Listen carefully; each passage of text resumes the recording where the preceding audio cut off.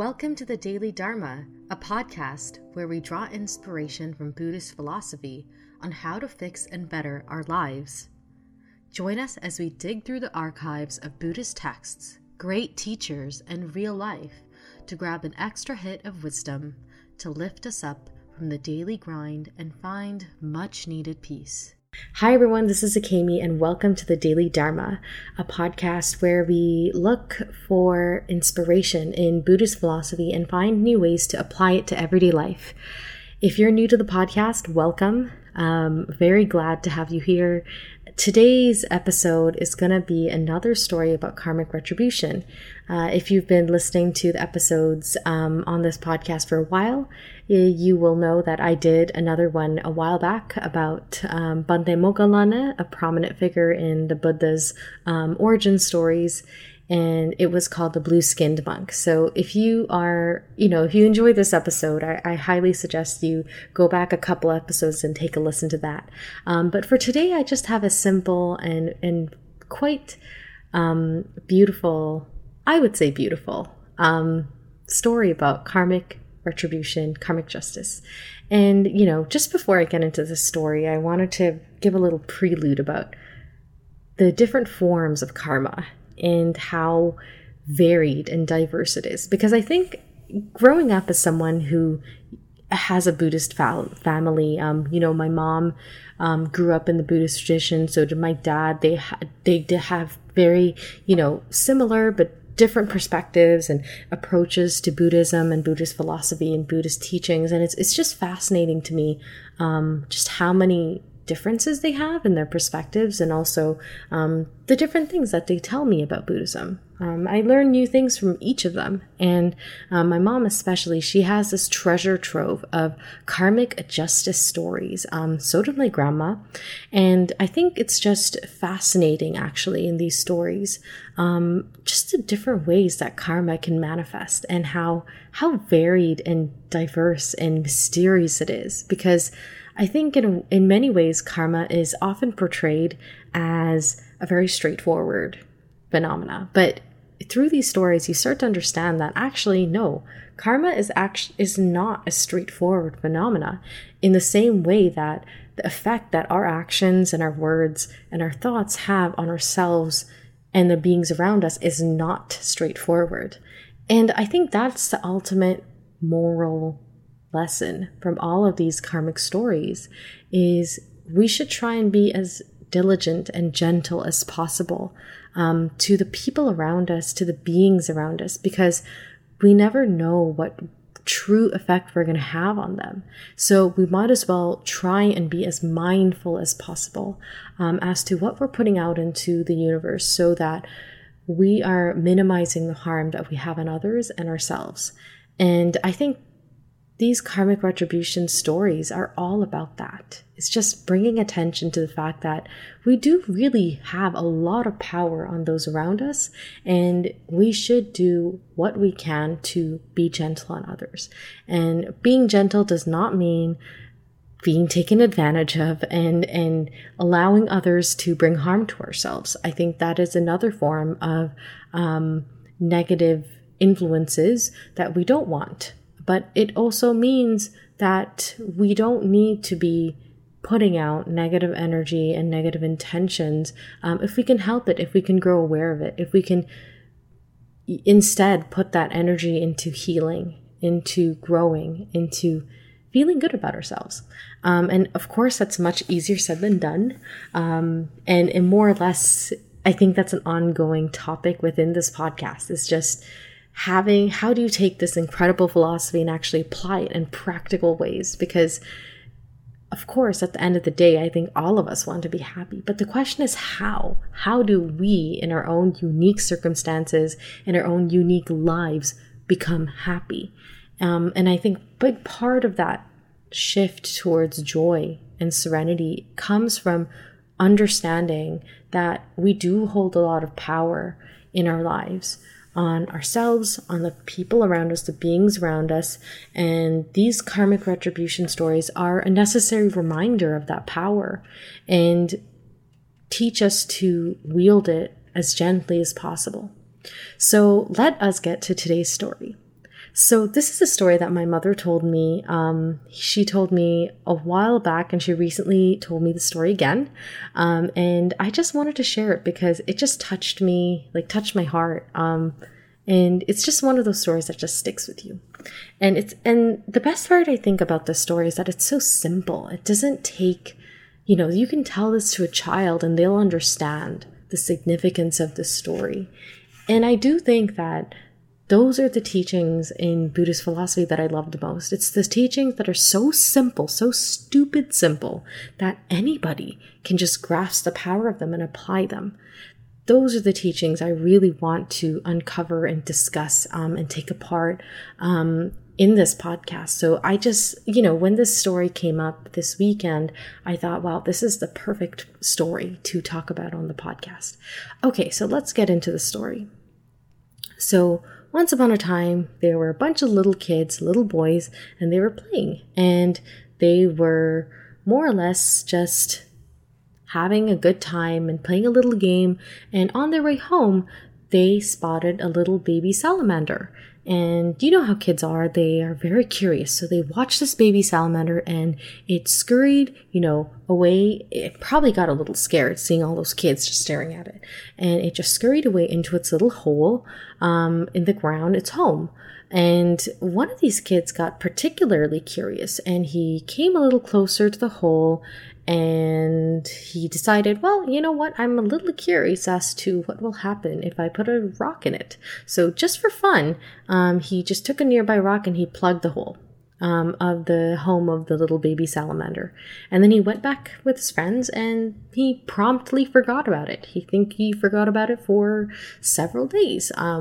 I think kids are just like that. And many of us, like we just play a joke on something and then we just forget about it. And then several days later, he remembered, oh my gosh, like that baby salamander, like I totally should remove that stone. Like what would happen? So he went back to that hole and he took it out and the little baby salamander came out and it was malnourished and starving because it wasn't able to leave its home to seek out food and to live. So it was very weak and it was about to die. And so what he did is he nursed it back to health and he just made sure that, it was okay before he let it go. And even though this was clearly a very temporary lapse in judgment. And he was a kid. He was just a child. What ended up happening is that child in many, many lives, up to the life that he actually gained enlightenment during Buddha's time, I believe, he was continually trapped in each of his lives, trapped to the point of near death and then rescued by someone or something that happened to just be there. And the horror of that is more or less, it was all triggered as a karmic consequence of him just putting a rock in that hole and letting that little baby salamander starve and not giving a shit about its safety or its conduct or its quality of life. Because more or less, because of the suffering that he had caused for this little baby salamander, in every single life after that one, he would always be trapped in situations for one reason or another until someone rescues him just in the nick of time. And I think this story really underscores the importance of, hey, even if you make a mistake, fix it. Fixed it as much as you could. That really counts because you can probably see that if he hadn't come back, if he hadn't remembered and bothered to go back to that baby salamander and rescue its life, well then the karmic retribution would be much worse because he would just be trapped and nobody would ever come to rescue him. He would just die in all of those situations. And this karmic consequence was so strong. That was my cat, by the way. She was just jumping from the window. So this karmic consequence was so strong that it even followed him until his last life, where he gained enlightenment. So one day he was meditating in a cave, and then out of nowhere, a boulder just came in and sealed the cave. And as a result, he was malnourished. He was unable to go out and seek food or help. And then just before he was about to pass away, die, someone happened to realize that this cave is sealed, and they helped him to open it, to move the boulder, and he was saved. And it's the same pattern that happened with the baby salamander that has been reoccurring. And in Buddhism, even enlightenment doesn't necessarily mean that your karma is over. That really depends on your karma and how powerful it is, negative and positive. However, once they are past that threshold of nirvana, of enlightenment, the main teaching there is that they're not going to suffer through that again, as he had in his multiple lives. And yeah, and that's the end of the story. It's not a huge big splash. I had a couple darker stories actually that I might share in future episodes, because I thought, well, maybe just focus on this one story. So like, what is the real point of the story? What is the significance of it? Yes, we all know we shouldn't be, horrible people. We should be good, and we should particularly not trap little baby salamanders in their holes. But like, really, what is the point of the story? And I think the point is, all of us in our daily lives do a lot of little shitty things. And these could be shitty things to the people around us, to the animals around us, to the unseen beings around us. We could be shitty in many, many ways. But I think what the story is really reinforcing is that try to be a little less shitty if you can, wherever you can, because it will make a difference. And especially if you know you've been shitty, try and fix that. Try and be gentle the next time around and fix that mistake, because it makes a big difference. That's the whole point, is that you don't know how your actions are going to come back and haunt you. And I don't necessarily think the point is to be scared of the consequences of your actions and to be afraid of karma. I think it's more or less the point is to be aware that like karma and the universe works in very strange and mysterious ways. And more or less, I think we don't want to harm others. We don't want to cause issues and affect them negatively. So then why take that chance? Why not just start off on a good foot and just forget about having to worry about the consequences of our actions? And of course, again, easier said than done. But what I love about that story is just how simple it is. And it shows the dark side of karma, but also the light, which is that sometimes even if we screw up in a big fucking epic way, and like we've really, really hurt people and destroy relationships and things and I don't know, businesses and organizations, like we could really screw up.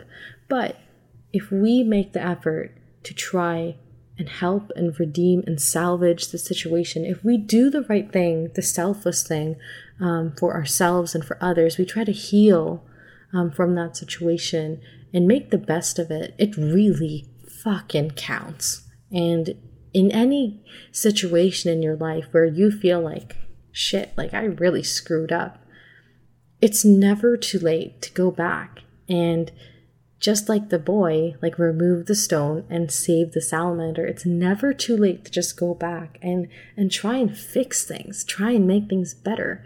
And this could be in regards to your relationship with yourself. No matter how many times you screwed that up, no matter how many times you've been harmful or negative towards yourself, you've let yourself down, every day is a new chance to actually start again with yourself and to begin like your relationship on a new leaf, on a new note. And it's important never to stop trying, to never stop trying with yourself. And I think the same applies to other people, your relationships with other people, your relationships with your career, your relationships with everything in life, is that no matter how badly you screw up, it's okay. Learn from it, move on from it, evolve from it, grow from it. That is the whole point of this story. And that growth will reflect in this life and the next. And it matters because there's a huge difference in the quality of life that boy in the story experienced because he saved that baby salamander. So whatever that baby salamander is in your life, go and fix it. Go back to the roots of the problem and just try and do your best, because trying does count, and it counts in a big way, in ways that you and I will probably never know. But the point is, it's good to recognize that and act and move and exist in this world knowing that it is a very mysterious place, and karma is a mysterious phenomena, and you're not going to take any chances of screwing things up and shitting on things or fucking things up and just leaving them as they are. No, you are going to go back and try and do what you can to fix the situation or heal or grow and do things right, because you can do it and it'll make a big difference in this life and the next. So that is the conclusion of this week's episode.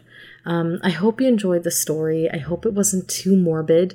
I feel like I sometimes have this tendency of being extremely morbid in my episodes. And, I just hope that this story had that perfect balance of light and dark. Because that's ultimately, at the end of the day, what life is really made of. Both good and bad, and rather just different types of experiences that we live through and we grow through and we learn from. So I hope you really enjoyed this episode. Thank you again for listening. If you haven't found us on Instagram, please follow us. It's at the.daily.dharma. You can also find it in the bio. And also, if you're enjoying this podcast, please leave us a review on iTunes. We would really appreciate it. And also any feedback that you can give us. Always all ears for feedback. So again, thank you so much for joining me on this podcast. I will definitely see you next week.